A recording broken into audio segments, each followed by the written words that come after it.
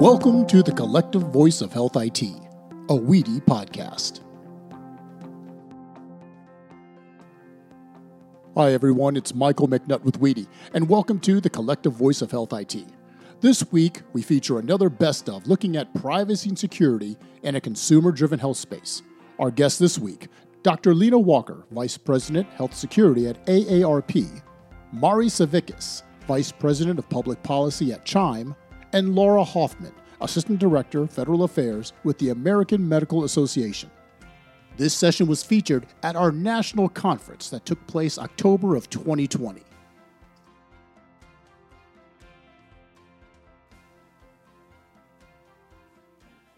Welcome, everybody. My name is Tina Grande. Thank you, Michael, for the introduction. I'm with the Healthcare Leadership Council in Washington, D.C., and am pleased to be a co-chair with Marilyn Zigmund Luke on privacy and security policy issues for WEDI's work group. Today, we have some wonderful speakers who I'll do a very brief introduction for and turn to them to talk about their backgrounds, and then we'll lead in for a discussion on examining privacy and security as it relates to consumers in the space where lots of privacy and security regulation is very little to either non-existent. But before we launch into this, I'm going to ask Marilyn to say a few words. Marilyn, if you're on, and the role you'll be playing today. Thanks. Tina, thank you. And I appreciate everyone taking time to join us for the discussion this afternoon. My role today is going to be to ask questions. So just as a reminder, we're not going to have a lot of slides because we're in a virtual event. We wanted this to be more of a discussion format.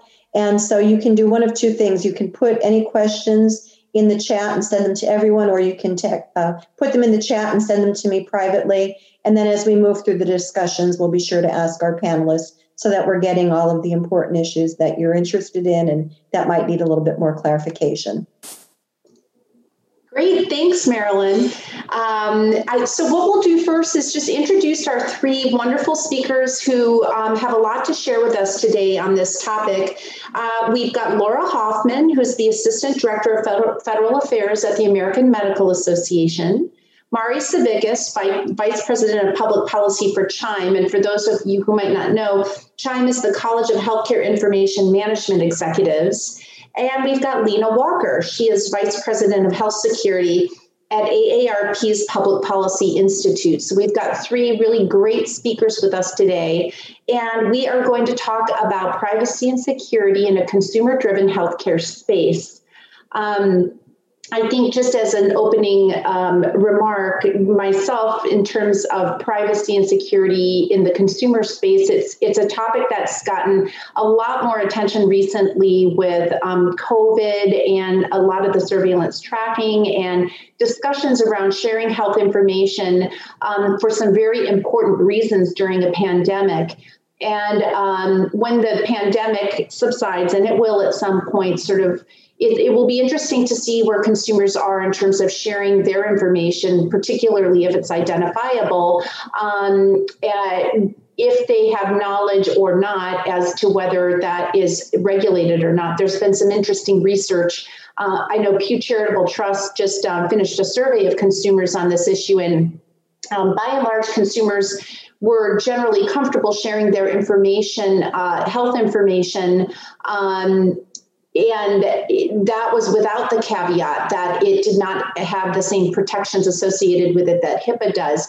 Once consumers were educated about the fact that their health information, when it left the HIPAA realm and went into sort of the space of unregulated environments like apps and other areas like that, the confidence in sharing information, particularly identifiable information, really dropped among consumers. So it does seem there's an element of educational awareness as it relates to the comfortableness that folks have on sharing their identifiable health information once they realize the extent or not of the regulation associated with that. So I'm going to stop there in terms of my own opening remarks and I thought maybe we could just in alphabetical order go and start with Laura, move to Mari and Lina about why you're here today. And then we've got some questions that I can kick off with, but wanted to give each of you a chance to introduce yourselves a little bit. So Laura, why don't we start with you?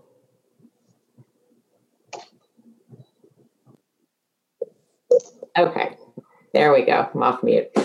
Hi, everybody. Thanks, Tina. And thank you, Marilyn, both for hosting this panel. And thank you, everybody, for tuning in to what I think is a really critical conversation to be having. I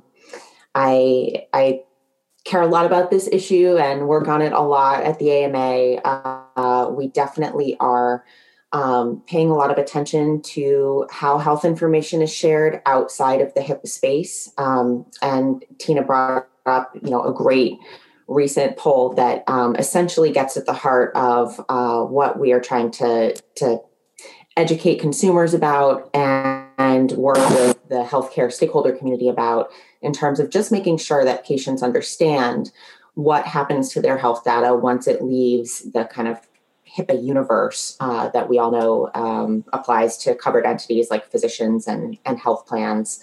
I think a lot of the times when people hear about kind of privacy and data controls, they immediately think about that slowing information exchange down and kind of stymieing the exchange of information and interoperability.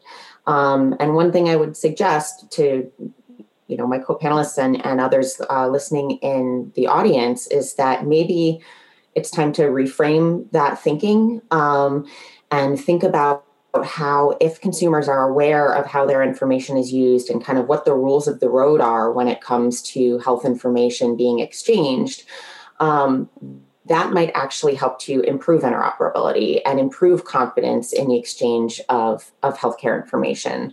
I think we saw pretty clearly this summer that there was a lot of reluctance from consumers to use things like digital contact tracing apps because there's uncertainty about who that information might be shared with.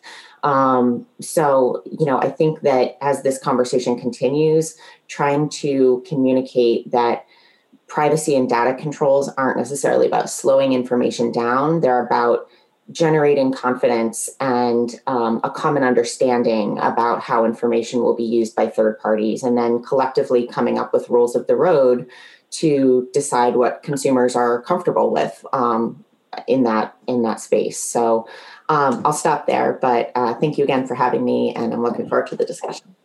Great, Laura. Thank you so much. Mari, just some high-level thoughts from you about why this is important, why it matters, and why you're here today. Yeah, thank you, Tina. I, like Laura, share a very passionate perspective regarding consumer and patient privacy. Otherwise, I don't think we'd be doing this kind of work. And I guess I would posit that privacy is still an American value.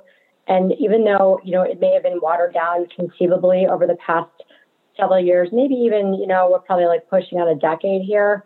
And you may say, privacy's out the door. Everyone has my data. You have to really think about the downstream effects of what this means as a consumer. And there are disparities, and I'm not talking about necessarily about like racial disparities. I'm just talking about disparities in general. How your data gets used can have implications that you may never have perceived. For example, they could be built into algorithms that weed you out when you're looking for a job. And that, you may say, well, that's not really related to healthcare. I'm like, but it is, because it is.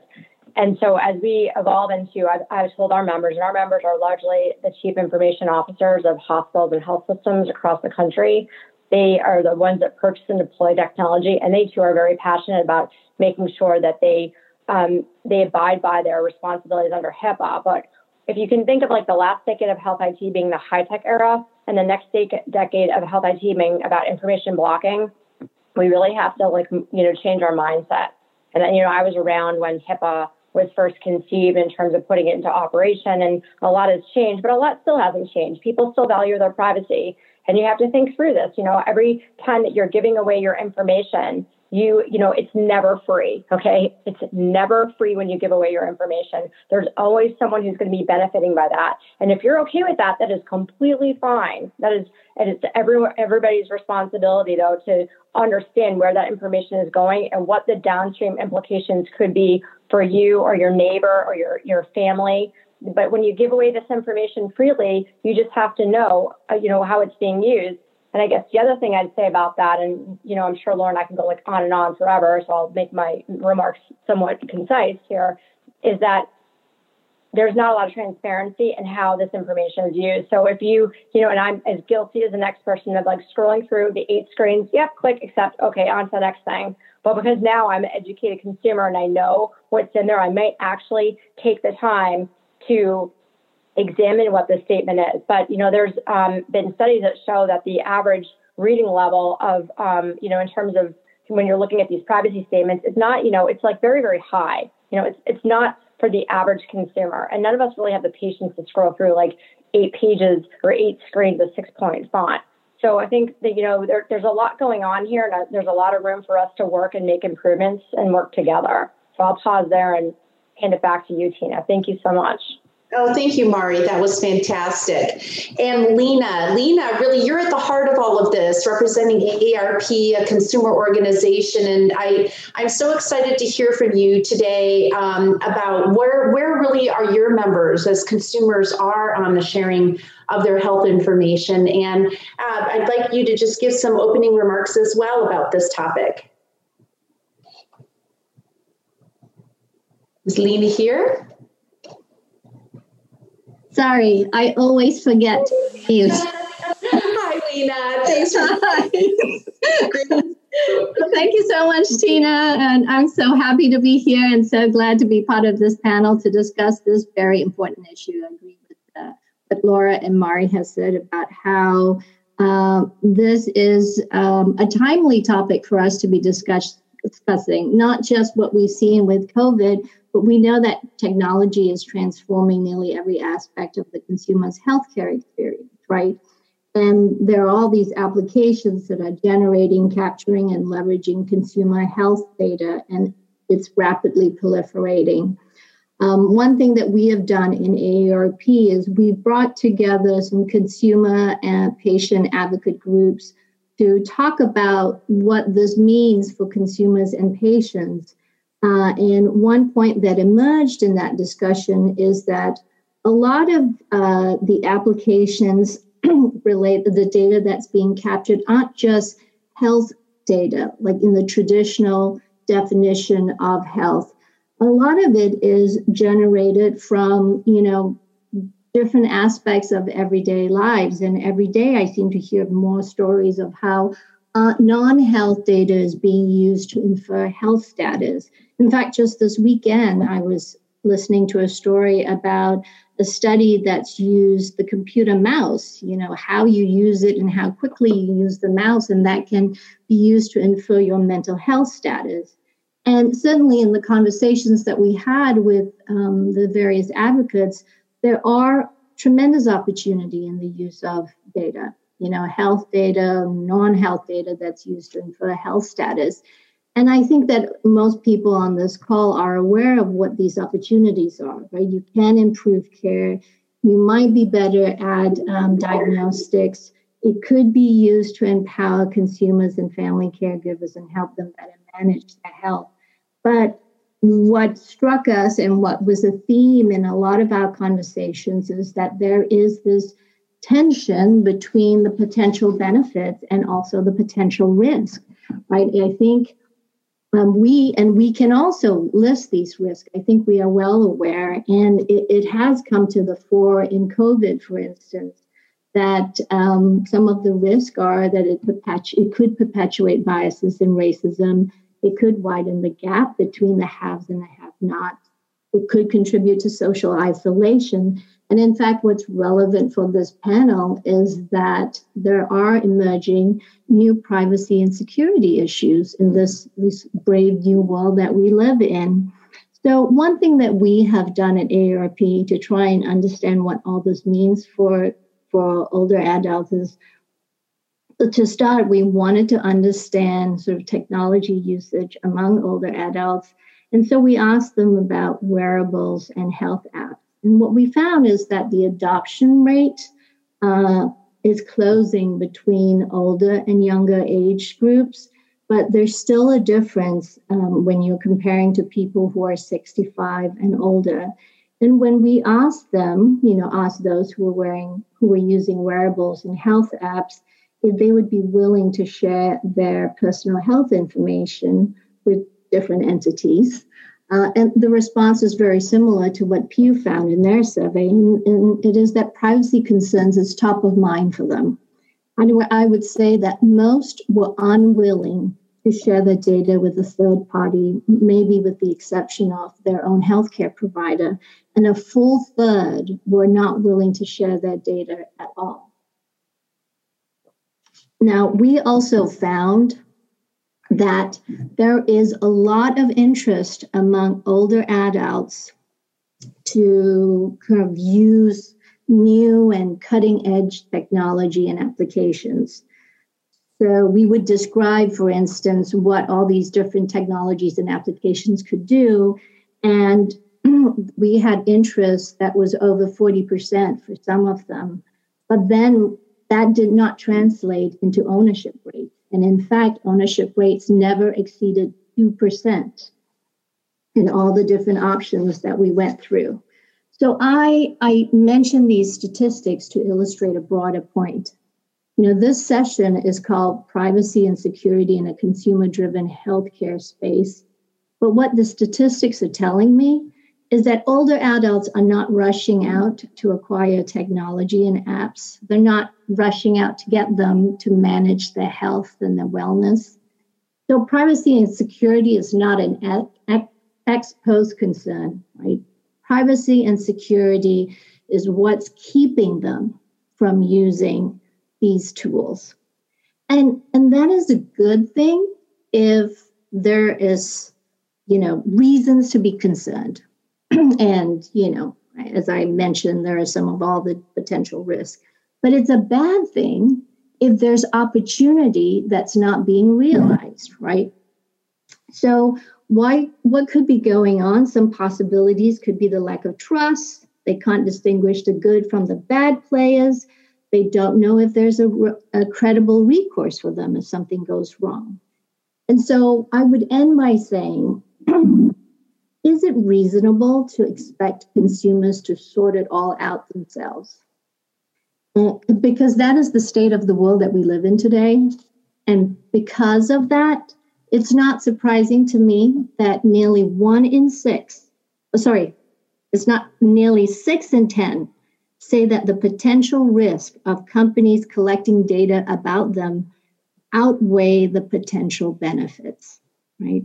And so that's an important point to keep in mind, that if we're developing policies, we need to think about transparency. We need to think about sort of consumer control. We need to think about accountability. And really what we should be focusing on is how do we minimize the risk for consumers, provide assurances and protections for them so that they can realize the potential of a lot of these tools and applications. Over to you, Tina. Yeah, well said. The tension between sharing your information for a reason that's going to benefit you as opposed to not sharing because you feel it's going to be used against you is such a huge, for me personally, even, I'm always weighing, and you can't escape technology either. It's so, knitted into the fabric of our daily lives now. It's a very difficult situation for people to be in. And I do think more seems to be being said about it. Even Netflix now is doing documentaries. I see, another new one pop up here and there. And word seems to be getting out, I think, a bit more that is meant to educate consumers and maybe not blindly just go into handing over your information if you wouldn't otherwise know, not to, if that makes sense. Like some people they just say privacy's out the window and they don't care and they'll share everything. That's fine if that's what they choose to do. But for people who don't really understand, and if they knew the pros and cons of sharing their information, sounds like your research is showing and Pew's research is showing that the more educated you become, the more, I think, careful you are about sharing your information. And that leads to also, Laura, you had mentioned in some of our back conversations about the AMA issuing a set of privacy principles. And we'd love to know sort of how did the AMA decide to come together to produce these principles? What was the impetus behind it? And how do you think the AMA will be using these principles moving forward? Yeah, thanks, Tina. So essentially, we, a little bit of background, the AMA's advocacy agenda is largely driven by its internal House of Delegates policy agenda. Basically, twice a year, all of medicine comes together and comes up with various policies and directives that they believe set, the correct course for medicine. We have a lot of policy on privacy and confidentiality within the healthcare system. Of course, that's a lot of what doctors have been familiar with and thinking about for the last couple of decades. But over the last few years, as we are increasingly seeing healthcare information be exchanged outside of the healthcare system, it became pretty clear that we didn't have much in the sense of our House of Delegates policy to go on to allow us to kind of advocate and weigh in on where policy development should go in this space. So we basically started with that House of Delegates policy that we have that was existing and extrapolated it out and said, what should this look like in the consumer space, and what kinds of things do we need to be thinking about for potential, federal privacy legislation, other kinds of privacy frameworks that, are kind of being brainstormed and developed in the more private sector. We wanted to have basically a core set of principles that we could hold out to the industry and say, this is what, as physicians, we think are critical to maintain patient trust in the physician-patient relationship. And again, to engender trust by consumers and users of technology so that we can keep innovation moving forward and interoperability moving forward. As Lina remarked, if we don't talk about privacy and security from the get-go, when we talk about building technologies and policies, then people aren't going to use those technologies. Yeah. So the principles focus on kind of 5 key buckets. There's individual rights, there's entity responsibilities, and so those are kind of 2 sides of the same coin in a way. There's applicability and enforcement, but there's also a section on equity and justice. And I think, that's a really important piece to highlight when we talk about data and privacy, because again, this isn't just sort of like some technical wonky issue when we talk about privacy principles. This is people's real lives. And, as Mari remarked, like data can be used for good and it can be used for bad. And oftentimes it is the most marginalized communities that, may be affected and negatively impacted by use of data in ways that they aren't aware of, whether it's a literacy issue or a transparency issue, and that can really harm them. Again, access to jobs, access to housing, access to, different kinds of insurance coverage, whether it's health, life, disability. So we wanted to really make sure that those principles were embedded into our privacy document to be sure that, when legislation comes out, for example, as we try to give individuals more ownership and autonomy when it comes to how their data is used, we also are being corresponding, anti-discrimination protections when necessary, saying that, people's data, they should be aware of if their data is being used to train algorithms. They should, a company shouldn't be allowed to develop discriminatory risk profiles about people based on the data that they access, oftentimes without people's knowledge. So, there are a number of kind of codes of conduct. The Karen has a code of conduct. FTC has developed, some best principles and practices around privacy. ONC has a model privacy notice. These are all good, important tools. I think we wanted to just provide that physician perspective. Again, we wanted to build in that equity component, and we wanted to ensure that overall there's a bit of a switch. Right now, it's all on the consumer, and to dig through those 6 pages of terms and conditions when you sign up for an app. And yes, I am a nerd who actually tries to read them, but they're honestly not always that helpful, because it might say something like, we will share your data with our partners to improve this product. Okay, well, what does that really mean? So, we want to kind of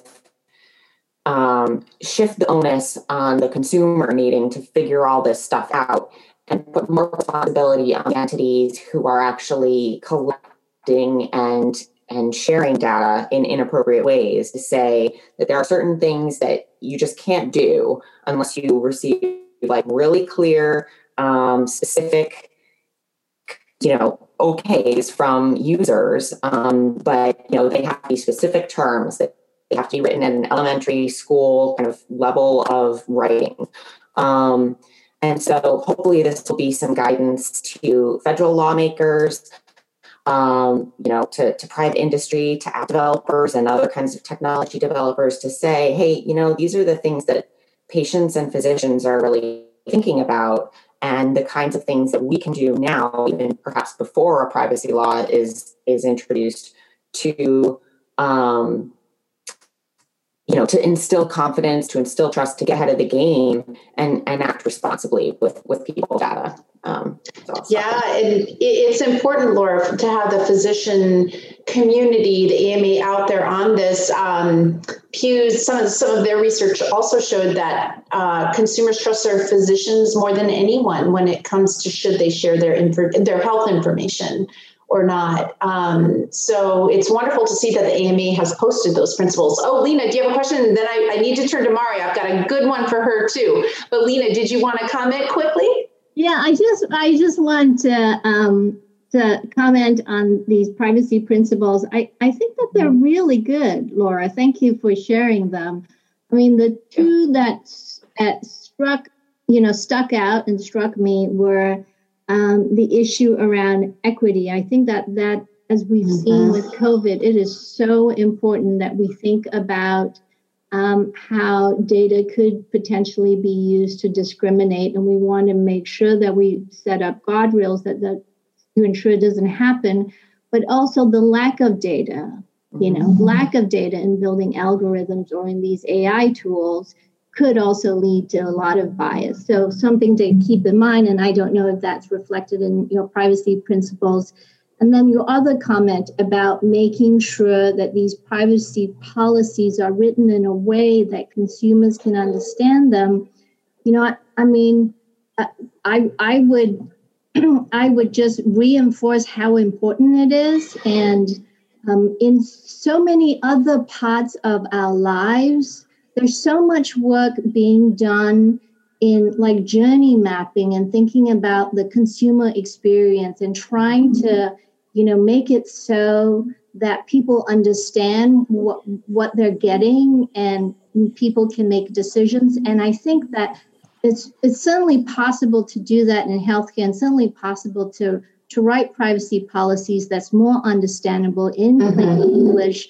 I have seen good examples on various websites. It's all voluntary right now. So how can we get to a place where the majority are thinking about producing these privacy policies, or framing it and setting it up in a way that makes it understandable and transparent to consumers? Absolutely. It's very true, Lina. And you did mention COVID, and I wanted to ask Mari, do you think this era of COVID has changed the way we think about privacy and security of our health information there's been so much discussion around contact tracing and surveillance and sharing information with public health authorities, and who are public health authorities contracting with to do some of this work. I'd love to get your thoughts on how COVID has affected the privacy and security mindset of individuals as you see it, and whether your member organization has any discussions about collecting data for COVID purposes, be it aggregated or individual. Just your thoughts around all of that. Sure, Tina. Well, I think we all would agree, if there's one thing we can all agree on, that we're all patients, right? I mean, everybody is always a patient. You know, while I sit in the provider seat at the table when I'm at work for CHIME, I'm still a patient. And so COVID has really accentuated that we're all patients. And so we all have, you know, to some degree, making sure there are varying levels of concern over whether or not you'll contract it or if you've contracted it. So it has put this in the spotlight. And to your question about, you know, has this become more of an issue? I think it has. I mean, the contact tracing, as Laura mentioned, I'd say it's received a lackluster uptake, and that's not by accident. Because what's going to happen with your data? I wouldn't espouse that good policy is I'll do things on a wing and a prayer. That's really not how, you know, can you imagine if a hospital or a doctor was like, oh, I'll just promise the patient I'll keep everything secure. That is absolutely not how it works today. There are two parallel but unequal universes where you have those who are covered by HIPAA and those who are not covered by HIPAA. And all those who are not covered by HIPAA, all they have to do is change their terms and agreement, which we just discussed are completely lengthy, unreadable, not consumer friendly, and could be buried. So you could see that in a moment they're like, oh, you know, I'm signing up for this app or this technology. And in one moment they're saying we're not selling or commoditizing your data, or they're saying, oh, we're just going to share with our third parties who we work closely with. And the next moment they change their terms and conditions, or they don't tell you that they changed their terms and conditions, and you're off to the races. So I certainly think it has accentuated some of it. I still think, though, we still have a long way to go to educate the average consumer. There were some bills before Congress this year that did address privacy from a COVID standpoint, and they were very myopically focused on that issue. And even those couldn't get over the finish line because there's still a lot of concerns, between the Democrats and Republicans about what actually would be contained. And I think most people know, because you're all HIPAA experts, that there's no private right of action. And so that was one of the issues is like, could a consumer take, legal action should their information be used in what they perceive to be a nefarious or inappropriate manner? So this is really putting front and center. But I still think it takes a backseat sometimes. And so I think, we're hopeful that, come 2021, that once, we get past the election, and it's been a crazy year. And, I think we're all keeping our eye on what could happen from a public health standpoint with the winter. But if we could just get back to the, discussing privacy, it's going to be incredibly important. And just everyone, if we can educate people about, say, don't smoke, or, like these national campaigns, everyone, unfortunately, Lina, because again, you have to kind of be your own advocate, which is really not fair all the time, but you have to really read the details. You have to. And so, or have your caregiver read the details. For example, I have a son who's 9 years old, and he's a wanderer. He's got special needs, but I had to weigh the decision. Do I get a watch that I know where he can kind of move about and give away my data to my telecommunications carrier? Or do I just say, I'm just going to let him wander off? And so you have to personally make these trade-offs, and people should be going into these decisions not necessarily lightly. Like Laura, unfortunately, I'm some sicko that reads, privacy notices because I want to know what's in there. Yeah, especially with those personal situations where there's a lot at stake, it's a really, really big decision. And I know Marilyn, she's got a lot of HIPAA background, and I think she wanted to hop in and mention something as it relates to HIPAA. Marilyn, are you there? I'm here, Tina, and I thought I would focus the question either to Lina or to Laura. In terms of HIPAA, we've got so many health entities that have been following privacy and security requirements for many years. And a lot of the work now is focused in the regulatory context in terms of interoperability and making data more available. So where do you think we go from here? Mari's mentioned some privacy legislation, but from the consumer standpoint, what do you think is better, to sort of move away from the notice and what we'll call the authorization process, develop a new federal law, work within the regulatory structure? Do you have any opinions about that? If I could kick it to you first, Laura. Yeah, I'm happy to start.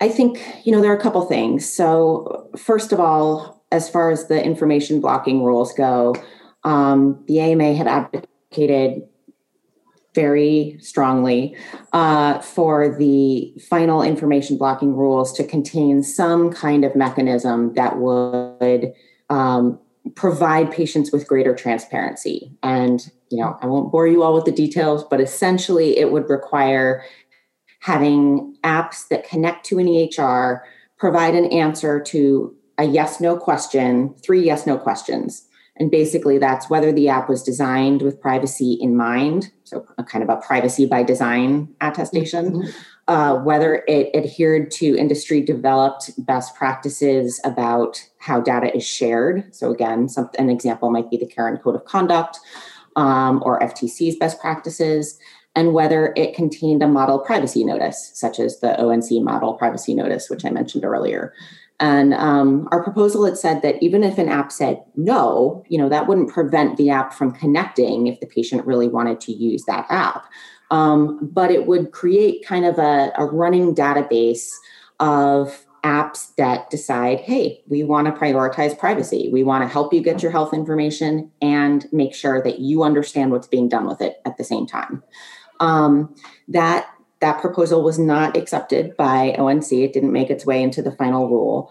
But something that ONC did clarify was that physicians and other healthcare providers who have these kinds of conversations with their patients or who work with their EHR vendors to try to implement some kind of similar attestation framework would not be considered information blockers.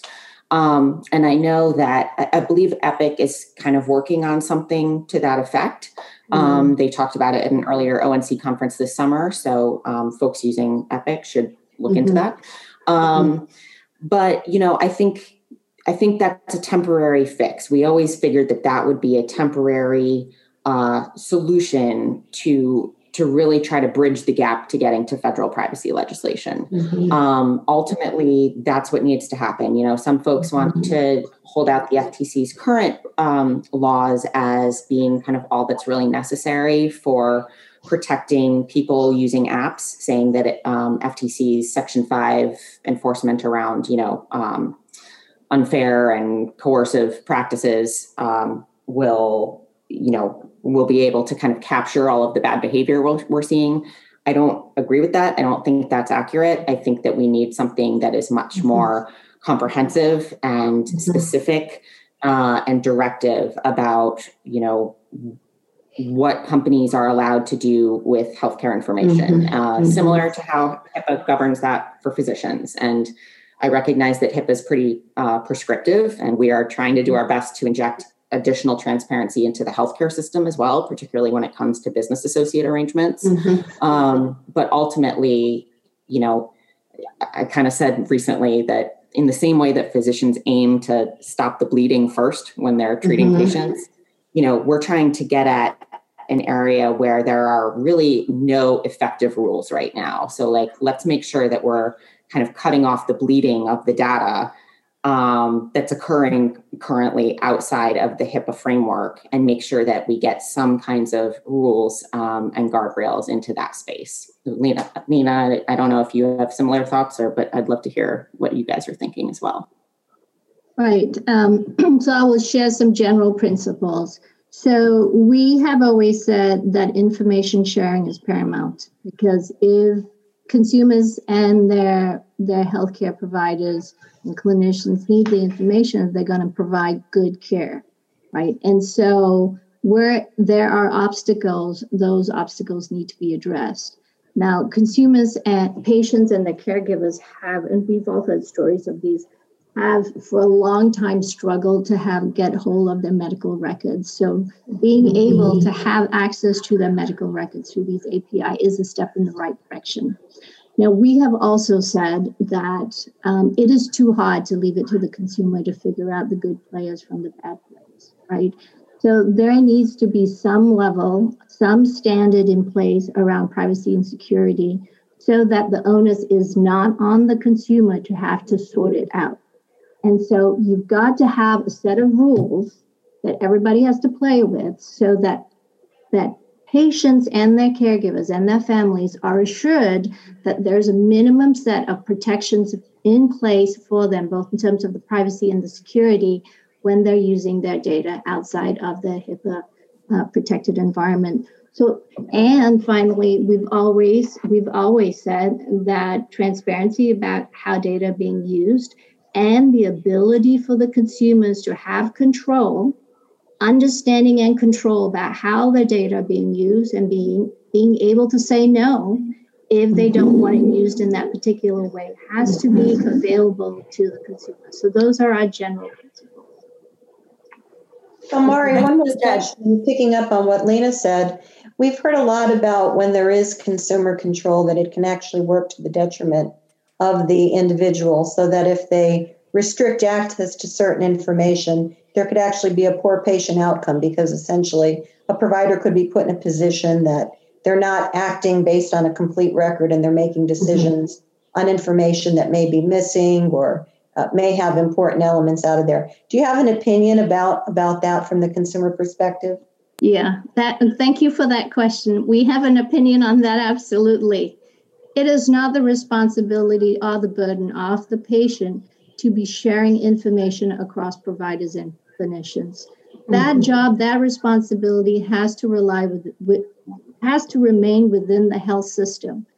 Patients use their information to support their own empowerment, their own engagement, and their informed decision making. But the job of caring for the patient, providing the appropriate clinical treatment, has to remain within the healthcare system and with clinicians. And so information sharing between providers, between health systems, have to continue without relying on the consumer to transmit that information. Mm-hmm.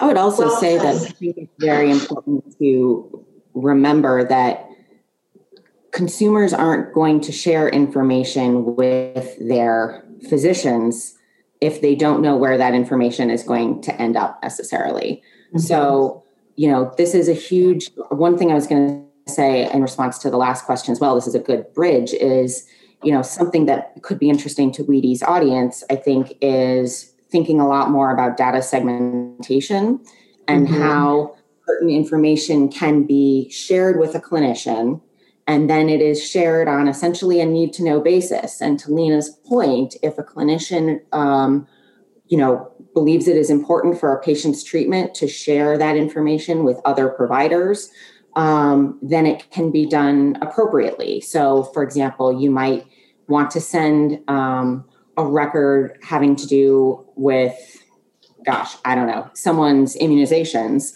but not want to share all of the information that was shared in a particular office note or something, because maybe you're talking about STI status or, mental health or certain medications, whatever it is. So I think that as we talk about ways to keep information flowing, give patients autonomy and control over who gets to see their information, but then also still give clinicians the tools they need to share that information appropriately for good patient outcomes, we need to be thinking about, all right, what's the technology that's going to help us get there? The kinds of things we need to support and start ramping up the implementation of, because otherwise we're going to keep having the same conversations we had a decade ago when I was practicing law and health centers would ask me, how am I supposed to share a patient portal with my adolescent teens' parents when they're allowed to come to me for confidential services, but I can't strip out that confidential service information from my notes. We're still having those same exact conversations and questions. So I would really encourage folks to start thinking and talking to vendors and other standards development organizations about the need for segmentation, because I think that will help us move the ball in protecting privacy better as we also encourage better interoperability. So a lot of questions in the time that we have remaining, and I want to make sure we get to them. One is just Laura, sort of following up on what you stated. The impression is that there are not any federal guidelines currently for the item level segmentation. Is that correct? Yeah, so there are a couple of standards out there and that are in development. DS4P, data segmentation for privacy, is one that was in the proposed ONC rule. The AMA had advocated that should be a standard that all EHRs had to adopt, but that is not what happened. So, HL7 is doing a lot of work in terms of security labeling. There are some other kind of private work groups that are working on how to better implement this stuff. But as far as I'm aware, there is very little in terms of federal mandate around using segmentation. It's sort of left up to every provider to figure out how they're going to accommodate the various privacy rules that they need to adhere to. And Mari, the last question that we have has to do with Marilyn. Can I just note that High Tech did make an exception in terms of if you do not want your information to be shared and you're paying for your healthcare in cash to a physician or a provider, that is when you can say, do not send my information anywhere, and the provider is not allowed to send it if you've paid for it in cash. And that's to health insurance. Isn't that right, Marilyn? Yes, good point, Tina. I'm glad that you raised that. Yeah, right, but it's not granular data segmentation, I don't think, in the way that these folks are thinking of. Marilyn, go ahead with the chat. You're right. We've got more in there. We've got one more question, and I don't know if Mari or Lina, you want to address it. It has to do with the unexpected treatment or the emergency situation and the need to access data. I think it probably relates to the data segmentation and the elements that may not be available. Mm-hmm. Well, I can start, and others can pipe in here. Once the information blocking rules go into effect, and they are going into effect starting November 2nd, barring any deadline or delay, which is conceivable that this could happen. So those of us who follow this really closely are looking for a potential delay that relates to our ongoing work to fight the pandemic. And while, CHIME and I'm sure many other provider organizations, in fact, the AMA and CHIME and some other provider groups have banded together to continue to advocate for smart policy, have, support these policies. We do need a little bit more space. I'll just say that. But with respect to the data segmentation, there isn't really a great way to do this right now. And one thing that was with this issue just was raised to us recently is that the progress note has to be able to, you have to be able to send that. But what happens if you're parking in the progress note information that may be sensitive? To Laura's point, you might be they say you're seeing your doctor for a knee injury, but maybe your doctor notices you're feeling kind of down and wants to talk about depression.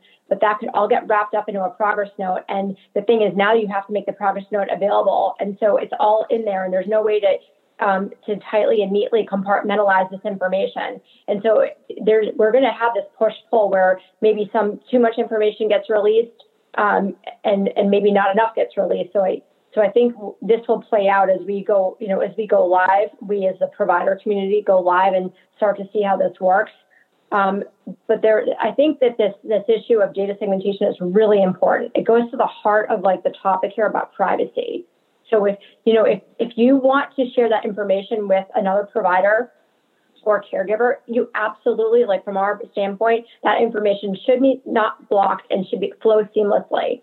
I don't think the seamlessly thing is we haven't cracked that nut quite yet.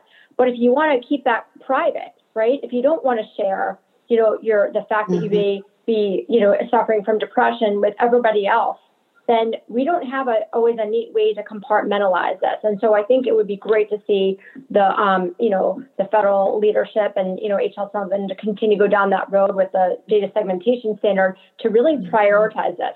We're definitely going to need more of this as we start to, once the rules come out for part 2, the consent pieces for substance abuse and mental health. There's a lot of cascading effects here It could be even genetic information, right? There's a lot of things that have not been RDOT seamlessly. I hate to cut you off, Mari, but Tina, we are past our time for the agenda. We are. So I want to thank everybody. And just what I found interesting as a takeaway from this conversation was that we actually did a lot of talking about changes inside HIPAA. I mean, the last part of this discussion was more so about, it would need HIPAA revisions. So I think it's really interesting that we started broadly, and I think it looks like it's a very collective agreement that a lot more needs to be done outside of HIPAA to protect consumers' information, and that consumers want that information protected. As we moved into our data segmentation discussion, we definitely started sort of walking into HIPAA territory, and it's interesting. I think it just sounds like big picture. People want more control of their identifiable health information. It doesn't matter which law is sitting over it.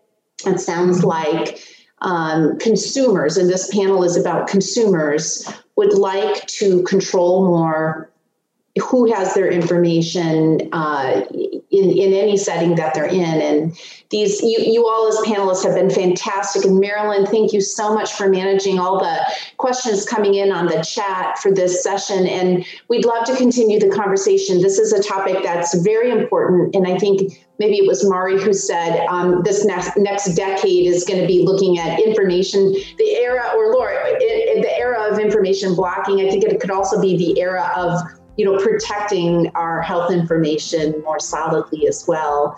So Lina, with the consumer perspective, thank you so much. Mari, Laura, with the healthcare industry perspective, it's been a very good panel. And Marilyn, thanks for manning the chat room well for us as well. Tina, thank you for all your work in leading the discussion and keeping us focused. All right, everyone. Have a terrific afternoon.